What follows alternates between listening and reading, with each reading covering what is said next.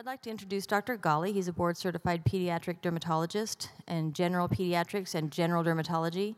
He serves on both the Executive Board and Society for Pediatric Dermatology and on the Executive Committee of the Section on Dermatology for the American Academy of Pediatrics.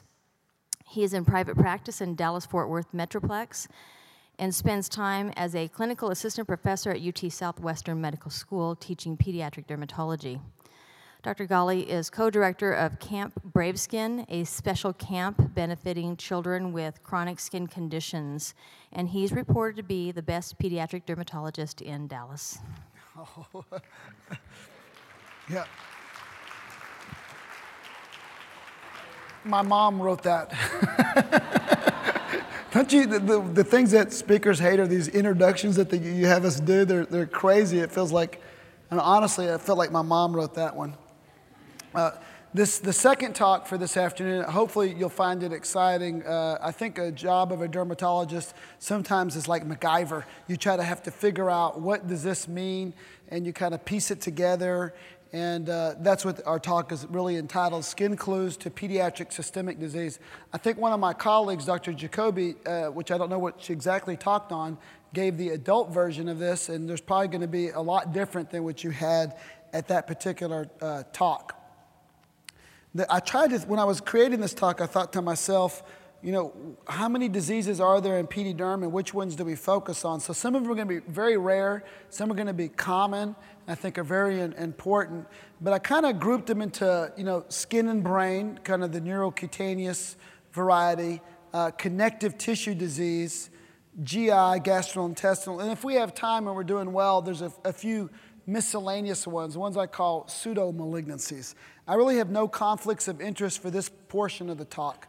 So then when I'm thinking about skin and brain or skin and spine or neurocutaneous, I then start to kind of come up and subcategorize that and ask myself, okay, what kind of spot am I looking at?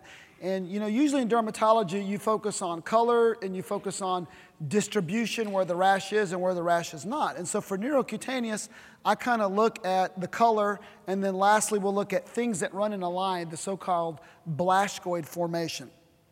Okay, so what about light spots? Do we need to get the lights down, or is this okay for you guys? Down a little bit? I don't know if our AV can help us with getting the lights, because it's this shows you a child, and so here's an infant presents to your office, and the parents are concerned about a few of the white spots. So then in your differential diagnosis, you wonder, is it vitiligo? Is it depigmented? Is it really hypopigmented? Maybe you get a Woods lamp out or the black light, and you can see that, and thank you for doing that with the lights, by the way. You can kind of take a look at them and see, really, they're kind of hypo or depigmented, and there are multiple ones. And how many do you worry about? I usually worry when I see more than 5 or 6, so we'll talk about that shortly. And if you saw this kid and they wanted to make it a test question, they may say, well, this child presents to your office with a history of seizures. And then you go, okay, these are the hypopigmented spots of tuberous sclerosis. But keep in mind, a lot of kids can present with what's called mosaic forms, partial forms of the disease, so they may only show a couple of features and not the whole feature. Or you may see the white spots, like you see in these slides behind me, but there is no seizure. So you have to go looking, and that's what we're going to talk about today. So with white spots that are multiple, and usually in our clinic, when I see tuberous sclerosis and white spots, they usually have 10 or more. But I know by definition, it's different. What the book tells you is usually 3 or more. You're supposed to be curious about the hypopigmented spots, but for me, they usually tend to have more. So if they have 3 or more, then I start, maybe seeing back and follow up. I start looking for other features. Some of these other features may not appear till later. So we'll focus on some of those in our talk today, looking at some of the skin features, like the so-called fibrous forehead plaque or the angiofibromas, the shagreen patch that you sometimes will see on the back. But the one thing I wanted to keep in mind are the hypopigmented spots can be the earliest skin marker for tuberous sclerosis. If you have definitive tuberous sclerosis, you have 2 major features, or you have 1 major plus 2 minors, and those again, you'll go back to your handout and you can see those. So this is the so-called configuration. They don't always have to be oval shaped or ash leafed. Actually, really probably a quarter of those are those shaped. You can see lots of different ways. Solitary major criteria, if they have more of the confetti appearance of hypopigmentation, on the legs. That's considered to be a secondary or minor feature. And again, it's the earliest finding seen in the majority of patients. Can you have tuberous sclerosis without hypopigmented spots? The answer is yes, you certainly can. We have a few of those patients that had angiofibromas. You can't find the hypopigmented spots anywhere, and they'll have another major criteria like tubers in the cortex. It's an autosomal dominant disorder, but usually family history is often negative because like NF in pediatrics, this is often a new mutation. So family history does not always give you the answer. Chromosomes 9 and 10 are involved in the triad that we always learned when we were in pediatrics was epilepsy or seizures, developmental delay, and angiofibromas.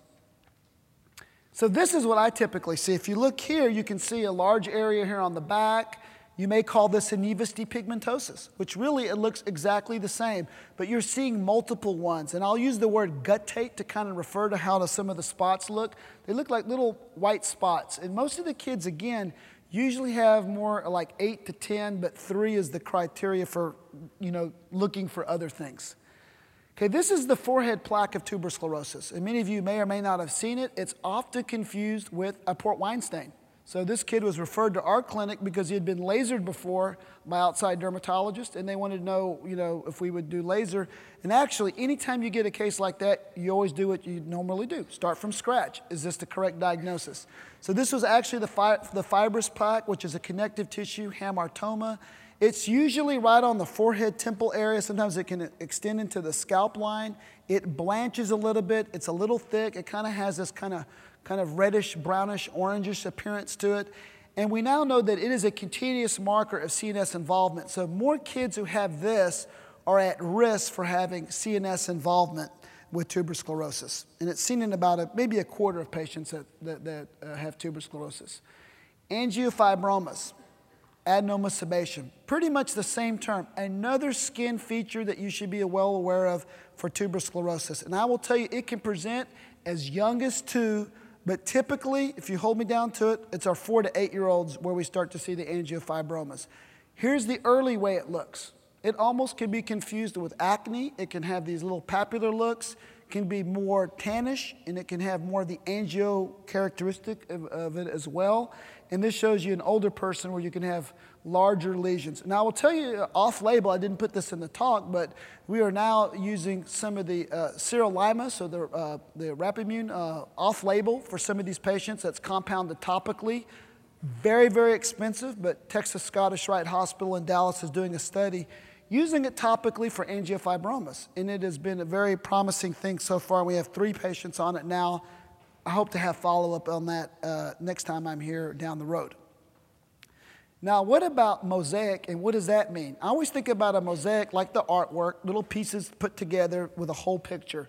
But what we see sometimes in NF, which we'll talk about, and tuberous sclerosis, is that some kids will have this unilateral distribution only on one side. Maybe it's the hypopigmented macules, maybe it's the angiofibromas. It's usually the angiofibromas. So some people say this is a segmental mosaic form of tuberous sclerosis, and these kids do not have the full-fledged criteria to meet for tuberous sclerosis. But, and the question remains, what about their kids? What about down the road? What is the risk? And that's very, very difficult sometimes to get the exact answer. Some people do chromosome testing, but I don't think we truly, truly know what the exact risk for these patients who have mosaic tuberous sclerosis.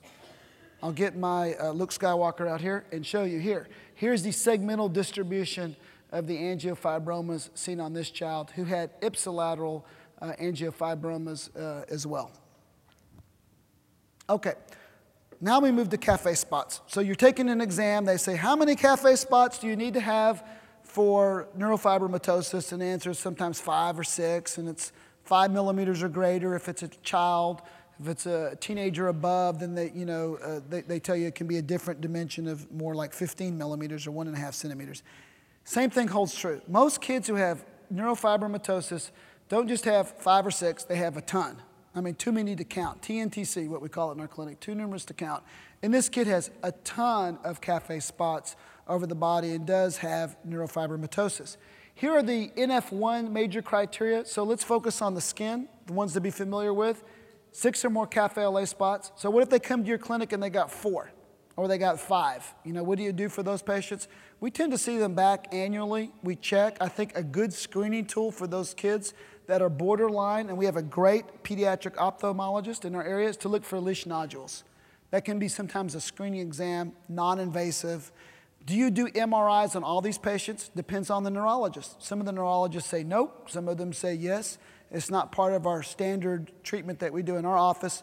We rely on the neurologist, and they make the call. I think they're leading toward doing more MRIs these days, at least at Dallas and at Cook Children's in our respective areas. So neurofibromas and axillary or inguinal freckling is also an important clue. Light brown areas can appear anywhere on the skin. And keep in mind, a lot of patients, 10%, especially some of the darker skin types, can have cafe au lait macules or patches, and those be fine. When do you worry? We talked about that, greater than 5 and greater than 5 millimeters in kids, greater than 5 and greater than 1.5 centimeters there. Now here's an example of a segmental patch right in here, followed by multiple other areas and then neurofibromas as well. And you can also see this in neurofibromatosis 2, Kuhn-Albright, Bloom's. There's a lot of different diseases that can be associated with cafe au lait, but for the purposes of this talk, we'll focus on NF. Now, what about this slide? It talks about a possible triad or an association. Is it real or is it not real? A lot of the early literature looked at this triad that we'll talk about and said, yes, there's a definitely increased risk. And there's some newer information says that maybe it's not as high as we think. But I will tell you, if you have a child that's got multiple cafe spots, has NF, and has multiple JXGs, more than 3 or 4 of these, then there may be a possibility of an increased risk of leukemia. And it's usually of the CML variety. So what do you do for these kids? Well, we check CBCs on them every 6 months or so, make sure they have good follow-up with primary care with us. But that number may actually be lower than what the recent studies show. But it's a possible association. Just like we talked about with tuberous sclerosis, and we have these mosaic or segmental portions, the same holds true with NF. So what do you tell this family? They come in, they got this almost giant patch on the flank or armpit with other cafes within it. And this terminology is so confusing. Some people call it segmental NF, some people call it giant speckled lentiginous nevus, some people just call it segmental cafe spots. It's got a lot of different terminology. We used to call it type 5 NF when I was in residency, but it's a post-zygotic mutation, and it really is just unilateral, so it doesn't cross the midline area. So again, we're not sure, because there are not a lot of these to collect on follow-up, what is their risk of passing it on to their future generation? I don't think we know. I'm some worried about those patients, so we follow them. What I'm not worried about are these kids. So if you get cafe spots, isolated, solitary, but not with a whole bunch of what I call satellite other cafes, these kids are actually okay. And most of these kids do pretty well. And so we just kind of watch those. Okay, now we're skin and brain, and now let's look at large congenital nevi, or the so-called giant nevi, which is defined as a nevus greater than 20 centimeters in an adult patient. And the thing that we want to keep in mind is that the lifetime risk is probably somewhere between 5 to 15%, and we're really focusing on the giant nevus. A lot of the information from NYU, very fascinating, looking back at small and medium nevi and saying, well, the risks for those are about 1 to 2%, maybe even lower than that, and maybe not much different than an acquired nevus. So our focus is on the giant nevus. And, the melanomas that do develop within congenital nevi, they account for a third of the prepubertal melanomas are within the giant type nevi. So these are the kids that we watch. We see them back every 3 to 4 months. The question is when you see a child like this, what kind of workup do you do? Typically, we will do MRI of the brain and MRI of the spine. So we do both of those, looking for neurocutaneous melanosis. What about satellite nevi? The latest literature and what we've seen in our own patient population is there's no malignancy within the satellites. We don't ignore them. We do address the satellites in that if they look atypical, then yes, we'll biopsy them. But almost always, when you see multiple nevi or satellite nevi, you have to wonder where the giant nevus is. And for this kid, you can see it's on the head. It's on the scalp.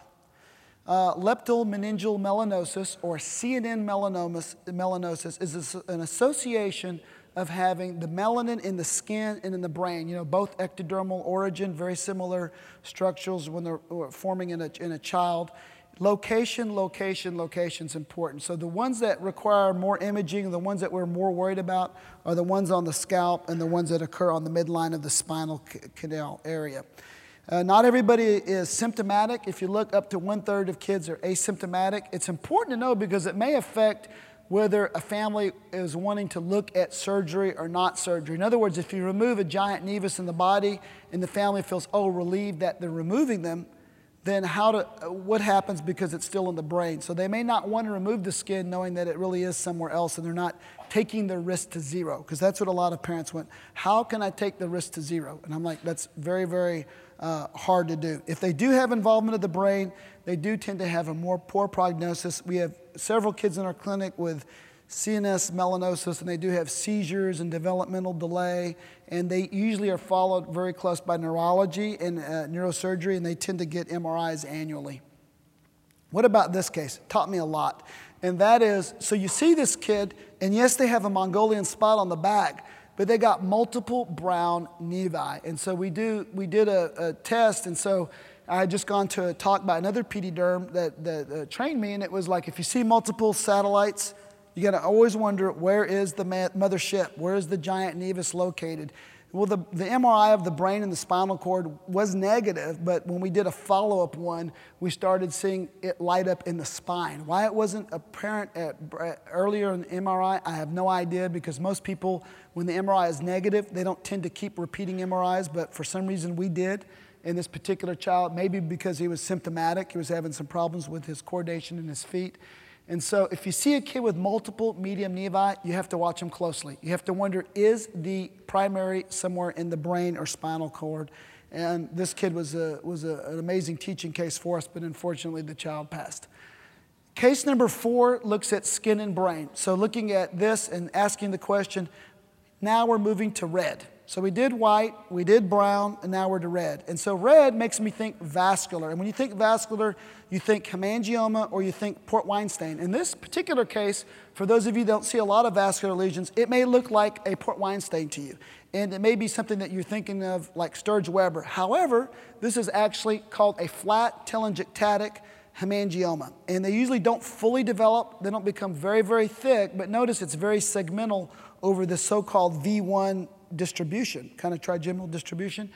This is what we worry about, a syndrome called Faces, P-H-A-C-E-S. It's going to be all on your handout again, and it involves brain malformations, hemangiomas, thin or thick, arterial anomalies of the neck or of the brain, coarctation of the heart, eye abnormalities, sternal cleft, or supraumbilical raphe. It is a spectrum of disease. So this is the worst case scenario. This is one of the first kids we had that had it, and actually this was pre-propranolol. So this is before you might hear a lot of information about using propranolol for hemangiomas, which we have now done close to 45 or 50 patients. This was pre-propranolol. So we were using oral steroids and actually vincristine, which probably not used as much. This is the lesser end of the spectrum. So this kid has a flat hemangioma, which on the picture, I'm sorry, it looks like a it looks like a port wine, but it's not. And this is the supraumbilical raphe that you can see extending from above the umbilicus to the chest. Looks like a scar. And this kid did very well, really didn't need any treatment, didn't even need laser. The hemangioma faded quite well. And so you have to do a workup, EKG, you have to do an echo, you have to get a good eye exam, you have to do an MRI. So this is a skin marker, segmental vascular, could mean another disease. Sturge-Weber, okay, that's the one we're probably more familiar with, but actually I see more of Faces than I do of Sturge-Weber. And that is where you have V1 dermal plexus involvement of the choroids and the meninges of a vascular malformation, usually a so-called capillary malformation or Port Weinstein. And this is an example. This is a kid that we've lasered that did well, but I will tell you that it comes back and you have to laser these kids with touch-ups every year or so. So another condition, we have a vascular process. You can have glaucoma involved in these kids, and you can have involvement of the brain. So we've talked about some of these vascular things that involve the brain, and now I kind of want to get into lumps and bumps, some with vascular overlying with it too. So this kid on the left has got kind of a hemangioma that's flat on the gluteal area with something called a pseudotel, which looks like a giant skin tag. And this kid on the right has a port wine stain and some hair that's a little bit thicker, which we'll talk about, the so-called hair collar sign. So I will give you the one that we see the most. That is the midline nasal dermoid. And I don't want you to confuse that with the dermoid that you see right over here on the lateral eyebrow of little kids. Sometimes they'll get a dermoid cyst here that requires no imaging, can be electively removed if they want to, can leave it alone. That's on the lateral eyebrow. That's the most common site for a dermoid cyst. Second would probably be the scalp. And sometimes you can image those, sometimes you don't if you're sure, but a lot of times they're imaged. But the one that definitely requires imaging is right here. Anywhere from the glabella to the tip of the nose. It can be a little hole, it can be a tuft of hair that comes out as well from it, or it can be a little pit. So you can see the sinus at the glabella, and below, I don't know if you're in the back, you can see there's a tiny little pit. And so since there can be extension of infection, possibly from this up into the brain, and 25% of these are at risk, MRI is important, and you can refer it to your surgical subspecialist, usually a plastics, a neurosurge, depending if there's a connection or not, or ENT. Now, cranial dysraphism is a big bucket term, and so a lot of things fall into cranial dysraphism. And what dysraphism is things have not closed. Think about it, the door's not fully closed, things get open, things form within that little crack in the skin, and that's when you have a connection to the brain. The one that we tend to see the most is probably the cephalocele, is probably the most common of those. And we also see this thing called heterotopic or atretic encephalocele, where it really is not fully a true encephalocele, but it's kind of just like other brain tissue in there. If something changes, if the parent comes up to you and says, okay, I got this big knot on the head, and when the kid's crying, it bulges out, and when they're calm, it goes down, or when they lay down, it changes a lot, and it's not vascular appearing, then you need to worry about a connection to the brain, and that obviously is going to require you to do an MRI. You can try doing the ultrasound, but I will tell you, the way those, you've seen the radiology reports, they're always hedging. They're like, could be, maybe, recommend MRI. That's what they always say. At least they do at our clinic. So I always just go ahead and do the MRI to get a more definitive thing. What should you look for when you're worried about a connection of something underlying the brain? Look for like an overlying port wine stain. Also look for this tuft of hair that we'll talk about, or a hair collar sign. So a hair collar sign, it's usually dry hair, coarse hair, darker hair, and longer hair. And it can be around normally things like aplasia cutis. And I really don't worry if it's a small aplasia cutis, that small little scar that happens on the scalp because the skin didn't fully form in the area, and the parents always think it was from the OB or from, not like they have enough to worry about already, but a little small area. That is, kind of without skin forming completely. No worries about that. When they have a hair collar plus a port wine, which is the picture I showed you, and it's flat, then it's ectopic brain tissue. But if there's no connection, I'm really not that worried. I'm not super worried about those. Some parents want them removed. They can have it removed. But it's really ectopic brain tissue. The only reason we know it's ectopic brain tissue is because for some of those that have had a negative MRI, so any biopsy you want to do is after MRI, not before. And so after MRI, when you do a biopsy, they'll tell you it's heterotopic meningeal tissue. If they have an area that is a big nodule, then it tends to be in our clinic, usually an encephalocele and then sometimes a meningocele. If you don't remember anything about today's talk, remember, when in doubt, get an MRI, and that'll help you. Now, I ended up doing an MRI on this kid on the upper left that had multiple aplasia cutis that run in a line with a thick hair collar sign. I went ahead and did it, and it was negative. By definition, did I have to? Probably not. This one, even though it's not that impressive, you can see that large port wine stain and this tuft of hair. And I didn't really feel a big knot, so this MRI was negative, and we're just watching, but it's probably that heterotopic brain tissue, which we're not worried because there's no connection. There's this article that I put in there, it'll be in your handout, that asks the question, are we imaging too much? When should we image? What are some good guidelines for imaging? And their thing was that if you've got a bump and you're pretty confident you know what it is, which we not always are, but it's right in this area, kind of in the front of my head, then you don't have to necessarily image. If it's in the crown, it's vertex, it's questionable. If it's caudal in this area right in here, then they recommend imaging. And I will also add to it, if it's a big aplasia cutis, if it's a large hair collar sign, or my gut. Do y'all ever feel like your gut tells you what to do sometimes? If your gut doesn't feel good about the case, then image it. because then you're never going to be blamed for imaging it. The only thing the parents are going to complain about, depending on where you image it at, is does the kid have to be sedated? Do they have to be put to sleep? And so if you have a good children's facility to do it at, you're safe, you're okay. And most kids that are not symptomatic, we wait till they're about 3 months to 4 months of age when it is quote unquote safe. Now let's switch gears to the spine. We talked about large nevi in the spine, but let's look at spinal dysraphism. So again, skin clues to another disease or another thing, and that's why I kind of lumped it in here. Usually the one that we worry about is the lipoma. The lipoma are big dimples, but lipoma and the pseudotel or hemangiomas, and I'll show you some pictures. So this is the pseudotel up at the upper right, and this is a big sinus on the lower one here. I'll get my Obi-Wan Kenobi. There we go. So right in that area. I should do any Star Wars analogies. I'll get really off topic here. But these things, so look for gluteal cleft deviation. So let me show you that. So the bottom should be going up here, and look, it goes whoop, it goes way over onto this side. This doesn't show it as much because it's higher up, but this is what you're looking for right in here. Both of these cases, lipoma. So both of these cases, head to see neurosurgery to have the lipoma removed because we're worried about tethered cord. So if you have something holding the spine's supposed to grow from kind of south to north, and you're holding it and you're shearing it and the nerves tear, that's tethered cord, and that is not good. So that's something that needs to be referred and imaged again. Again, when in doubt, image. Now let's go to case number 6, skin and brain again.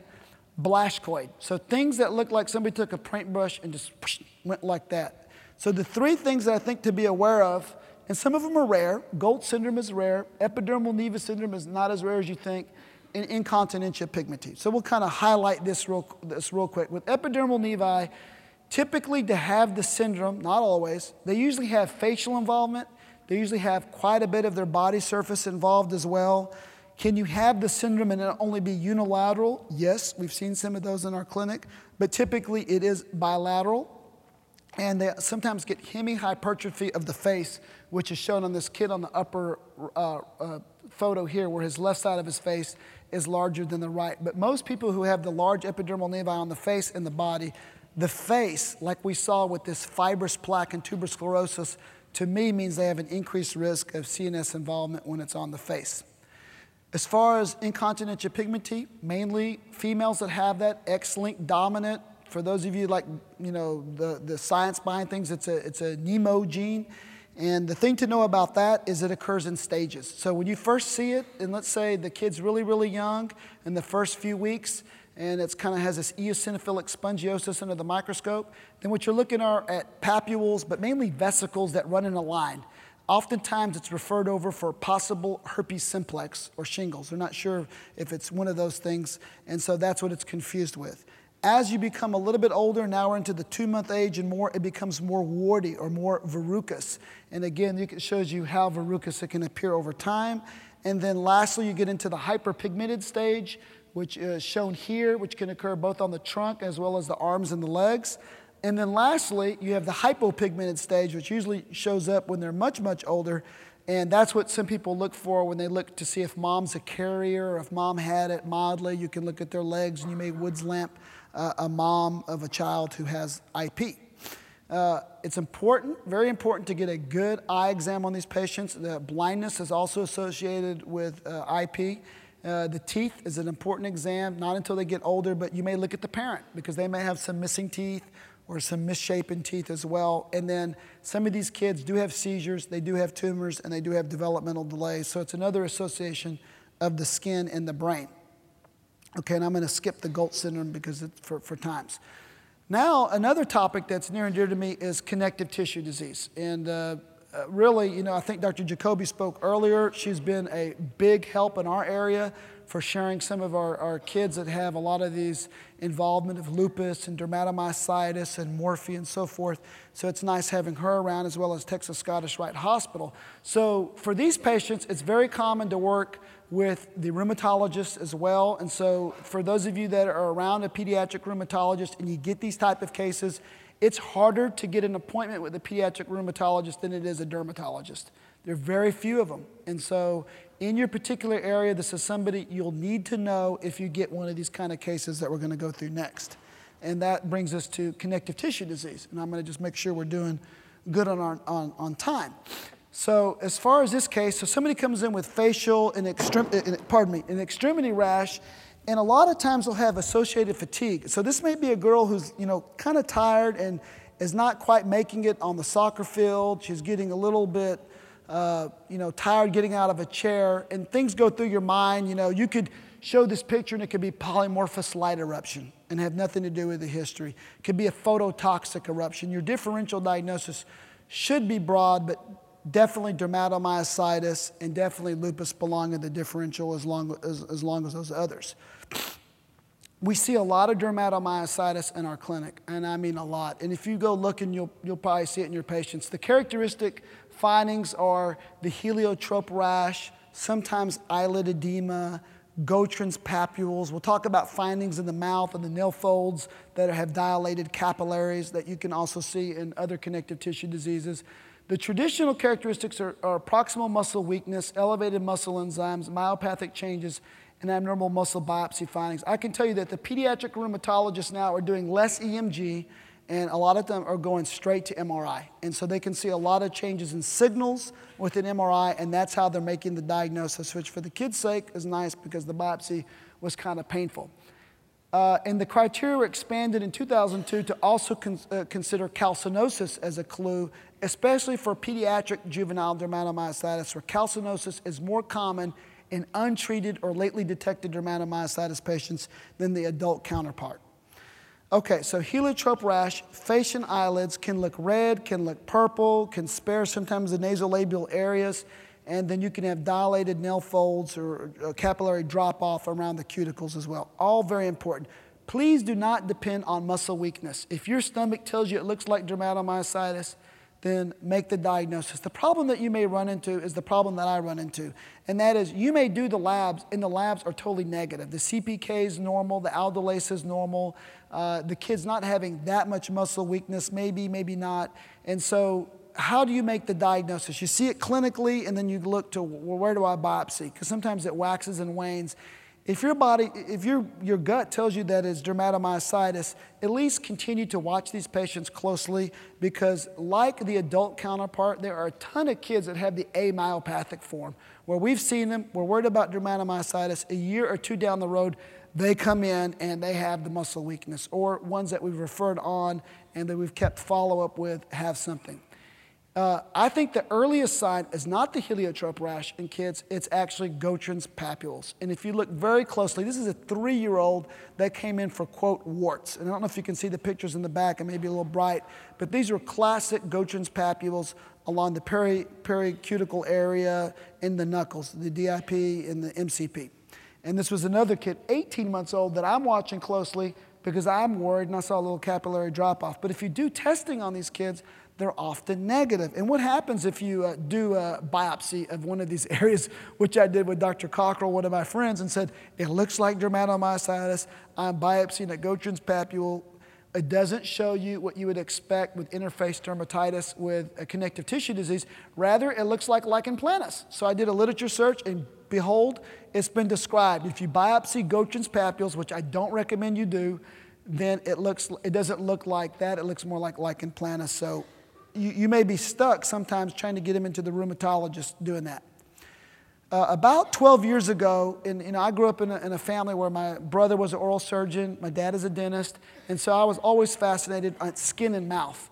And so we had these patients when I was at UNC Chapel Hill, and anytime they had a connective tissue disease, I would look in their mouth, and mainly for lupus to see if they had ulcers, but I noticed, wow, especially the dermatomyositis patients, if you look at this picture here, it has striking similarity to the nails. You know, the border of the nails, for those of you that use a dermatoscope to see the dilated capillaries.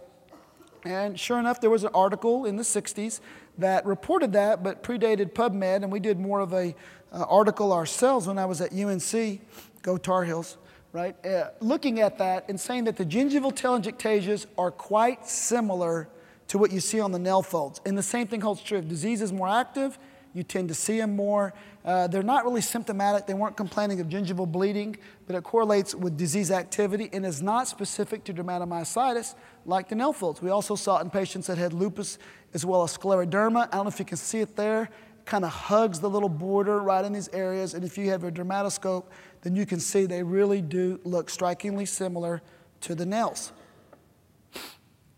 So I mentioned, don't hang your hat on muscle weakness. It's an important pearl for today that you can see the synomyositis or the amyopathic form that was taught to me at Southwestern by Dr. Sontheimer many years ago, and that is follow-up is important for these kids. So if it looks to you that they may have it, make sure you see them back even though the testing is negative. And again, the key differences, knock on wood with kids, usually not associated with malignancy like the adult form, more calcinosis, but usually in people who are treated lately, they'll get the calcinosis on the elbows. And I think the amyopathic form, it says a bit more common in adults, but I think it's just underdiagnosed in kids because I don't think a lot of the primary cares recognize it. Next, we'll move to case number 8. Thank you for your patience. So looking here, we see a big knot on the chin. We see something that looks kind of like tinea or granuloma annulare. We see this child here on the bottom left that's got these discoid lesions. And then we have this other child here that's got a red rash with sparing of the nasolabial fold. This brings us to lupus. And so lupus can present all like that within the pediatric. So you need to be familiar with neonatal lupus. You need to be very familiar with some of the variants. Most of our kids don't come in with fever, fatigue, and multisystem involvement. They just come in with a rash, with a wide differential diagnosis that you have to rule out, and then you start looking for something. Maybe the ANA is positive. Maybe they have lesions in their mouth. And so these are the criteria for systemic lupus. You're familiar with the lab work because you see more of this in the adult population. I will tell you that the sparing of the nasal bridge is typically how we see it. And this is a common case of SLE that we will see in our kids, right in here. Now, the discoid is more common than SLE, at least in our clinic. And we have to watch these discoid kids because there's a percentage of those that can go on to have systemic lupus as well. And this can look like tinea in a little kid. It can look like granuloma annulare. It's more tricky with hyperpigmented skin. And you can see it can leave a lot of hyperpigmentation on this kid. And this was a kid that had it 5 years, 6 years ago, and then came back and see me and had this hyperpigmentation that I swore was fixed drug eruption. Didn't it kind of look like it? Biopsied it a couple times. I see Phil in the audience. I had Melissa Costner, my good old buddy, take a look. And she looked at the pathology with me and said, nope, it's still discoid lupus. And so this kid's on Plaquenil and topicals, and she's doing okay. It's starting to quiet down. And then the other type of lupus that we see is lupus profundus. And again, I have great resources in my areas for second opinions to help me with these because it's not common for these kids to get this. This is that lupus paniculitis that's real deep. And so this kid's on methotrexate and Plaquenil. Steroids worked. It's a very, very difficult case of the deep tissue. And a lot of times it leaves this lipodystrophy. You can see this is a sunken area that's developed, and we hope that it burns out and we can keep it to a minimum, and then maybe some type of cosmetic procedure can be done to help this kid down the road. Very, very challenging cases. Now, the one that we see probably in our clinic, I would say about maybe 5-6 times a year is neonatal lupus, and it's really underdiagnosed. And what happens, it can present a lot of different ways. Usually, if you get a call from a pediatrician that says, I'm just checking, I got a kid with tinea capitis, and they're about, 3 weeks old. What dose of greasephulvin should I use? Light bulb goes off. It may not be tinea capitis. It's neonatal lupus. I can't tell you how many times we get that call, and I go, that's going to be neonatal lupus. And we'll have a little wager with the nurses, and usually if it's right, I win. If it's wrong, I owe them money. So this is the raccoon eye on the bottom, and then the mass sign, and you can see some of the discoid lesions as well. Look how it can present a lot different. Discoid here. This is the raccoon or mass sign in 2 different kids, and right here. And another pearl. Dark skin can trick you because you may look at this picture on the far right, and you may be so struck by the hypopigmentation that you're thinking, oh, it's piebaldism, it's vitiligo, it's nevus depigmentosis. Really, you have to ask yourself, what was the primary disease that gave that hypopigmentation? and it was lupus in this particular kid. And don't depend on the history from mom, because oftentimes mom has no idea that she carries a positive ANA. She could have lupus. She could have mixed tissue connective disease. All these things can give you a neonatal lupus-like picture. Knock on wood that only 10% of patients who have skin findings also have the heart findings. So when I was a general pediatrician and working in the neonatal intensive care unit, they used to harp on us when I was at Southwestern, and that is any kid that has congenital heart block has lupus until proven otherwise. And so that's the thing that we worry about. These kids deserve a good cardiac workup, and they also deserve a good rheumatologic workup for the mom. In case she doesn't know, the OB has to be also know that there may be high risk future for the pregnancy. What we tend to see is if one child is born to a mom with this that has neonatal lupus and has skin only, that the rest of the offspring tend to follow the same route, skin only, not heart. Knock on wood again. So just keep in mind anemia, increased liver transaminases are also important. And when you can go back and you can see this in your handout if you have that. If you have a kid that presents to you after 6 months and you still think it may be neonatal lupus, the labs are often negative. And I will tell you that. So do you have to treat it? Nope. You can wait for it to go away. You can use a low steroid, medium steroid, off-label calcineurin inhibitor. But the biggest thing to remember is the cardiology consult for these kids as well, because they can have a third-degree heart block among other types. These two kids, I strongly suspect, had lupus, even though their tests were negative, because one late sign are these telangiectasias, which typically resolve but don't always, that you can pulse dye or leave alone. And on the right, this kid had punctate atrophy all over the area. ANA was negative. Mom's ANA was positive. And so we think that this kid probably had lupus, but not absolutely. Chronic hives. Woo, that's a good way to end the day, right? Don't you, when you see that on your little schedule and they go chronic urticaria, you're like, oh, mamma mia. What am I going to do with this, right? Same thing with kids, right? Is you're like, oh, it's going to be idiopathic, it's chronic, I'll give them antihistamines, they've already seen the allergist, what do I do? So the couple of the diagnoses I don't want to miss when I think of kids is I want to know, do they have a fever, and do they have swollen joints, and have they recently taken an antibiotic? You know, I want to ask all those questions. So this is an example of a kid that's got hives, but they were wearing pants, right? So they come in, they show your shirt, and so if you don't do a complete physical exam, you may miss that knee. That is not a normal knee. That is a big knee. Did mom tell you that? No. Said the kid was absolutely fine, no problems. But when you undress him, you're like, wow, that knee looks a bit swollen. So this is juvenile rheumatoid arthritis. So when you have urticaria, and urticaria usually is not acute, this is a long time. Sometimes they'll have a fever, then the urticaria appears. It's got these weird borders, it comes and goes, and they oftentimes, but not always, have fever associated with it. Do a good joint exam on those kids. Make sure it's not JRA. And so there's several different types. We typically see the systemic onset, and an ANA, rheumatoid factors, CBC, SED rate, and a good pediatric rheumatologist or primary care provider that can help you with that. Let me just double check our time, and I think we're doing pretty good. So what about now? We've talked about skin and brain. We've now moved on to different subjects. Now I want to look at gastrointestinal, so skin and the gut. I ain't talking about Accutane, okay?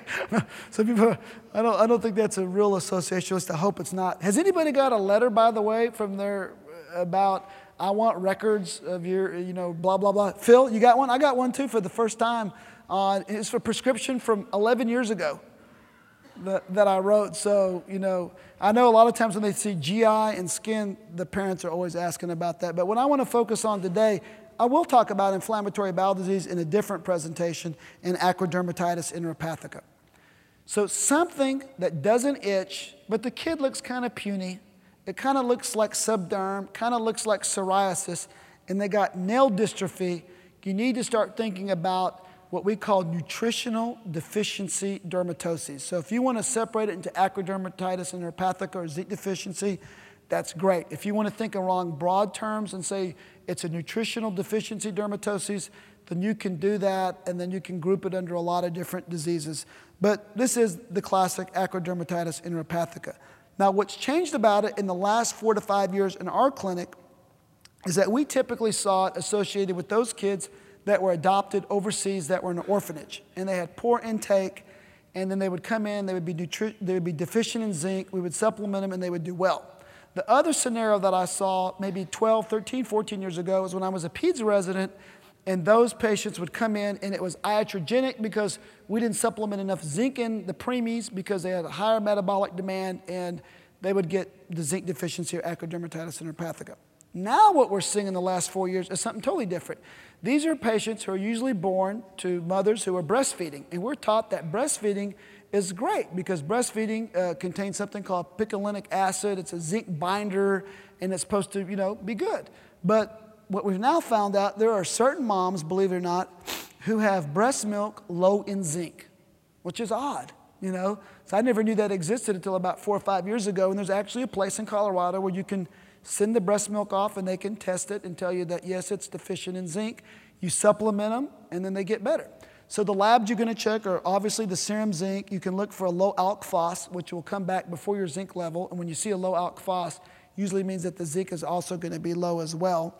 And these kids are not necessarily going to come in with irritability and failure to thrive like the scenario I described to you from the orphanage, but they may just come in with this bad rash, maybe slightly puny, but they look okay. I mean, they're pretty good-sized kids. They're not emaciated or anything. And you can see nice response. So it oftentimes looks like psoriasis in the diaper area. You can see the similarity to it. So if you see something that looks like that doesn't respond to your topical therapy, in the back of your mind, look around the mouth, look at the face, look at the nails, and look at the corner of the eyelids because they sometimes get a blepharitis, and think zinc deficiency in those patients.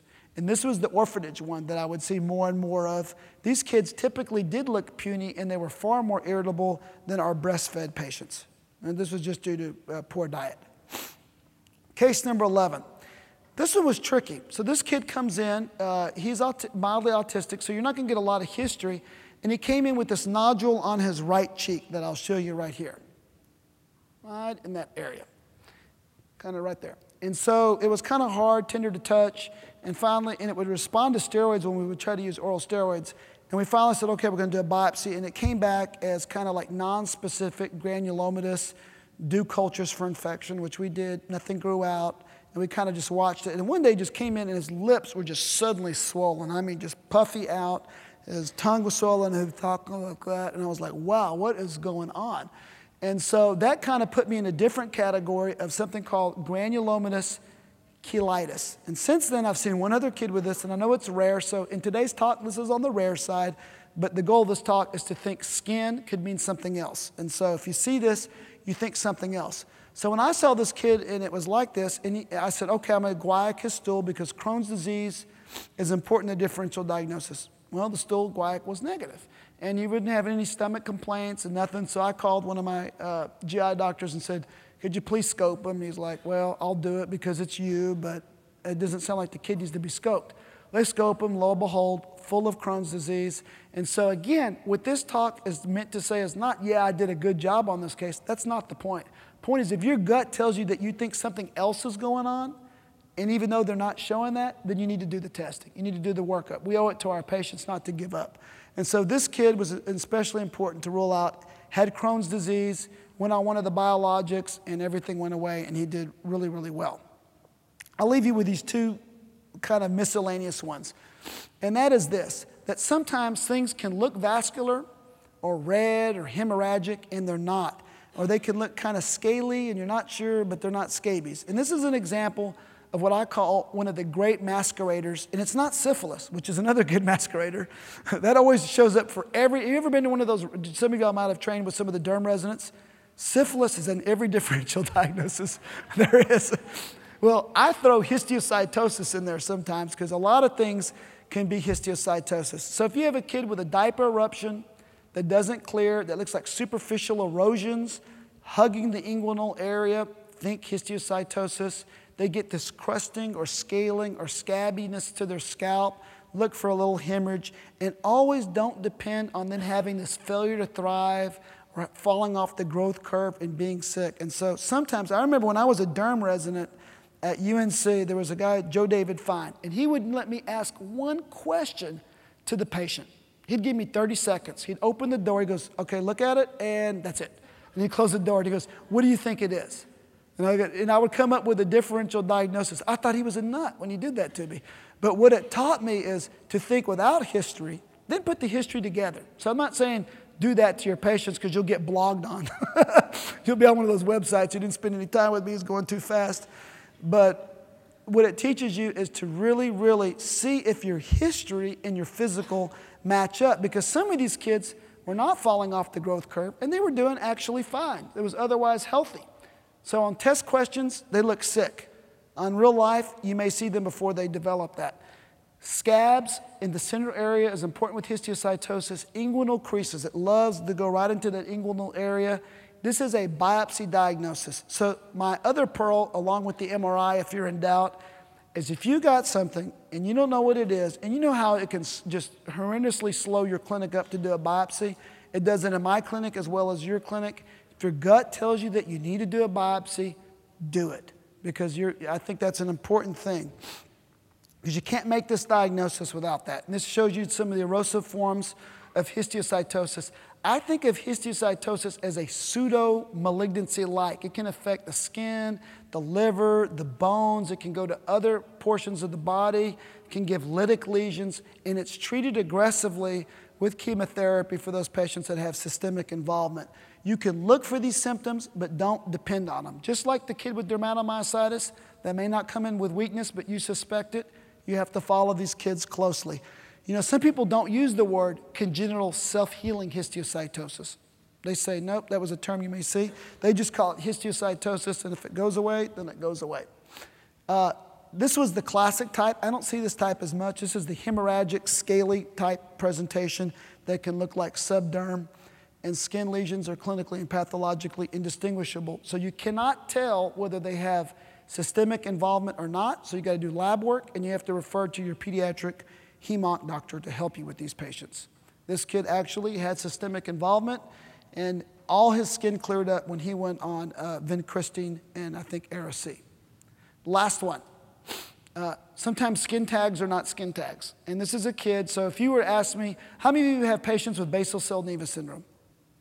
A few, okay? Fairly rare diagnosis. Again, in kids, how it may present is different, and the reason I'm bringing out is I don't see that much basal cell nevus syndrome, but for some reason, the 5 or 6 kids that I have all presented the same way. They all had medulloblastoma. Then later they were sent to my clinic for these skin lesions on their neck, never had been diagnosed with basal cell nevus syndrome at that time. And then you can see these tiny spots on their necks right in here, which actually represent these, look like skin tags, but actually represent pigmented basal cell carcinoma. So there's these acrocordon or skin tag lesion-like presentation in kids of that. And I think another thing that's important is that it's accelerated by radiation, which they may have their medulloblastoma treated by. And it's also accelerated by growth hormone, which several of these kids have to go on because they have stunted growth. So the growth hormone feeds these lesions and they multiply. This kid, we just did little small miniature curette scrapes of it, and he did very well. So it's a rare disease, but if you do see it, just remember some kids, if you see it really, really young, they may present with these skin lesion-like areas. So thanks for your attention. We covered skin and brain, neurocutaneous. I separated it by color. You can do it your own way. Connective tissue disease. Don't depend on the physical, the history always. If your exam tells you to do the workup, do it. GI associations, and then some of these that are pseudo-malignancy. Again, thank you for your time, and I hope to come back again soon.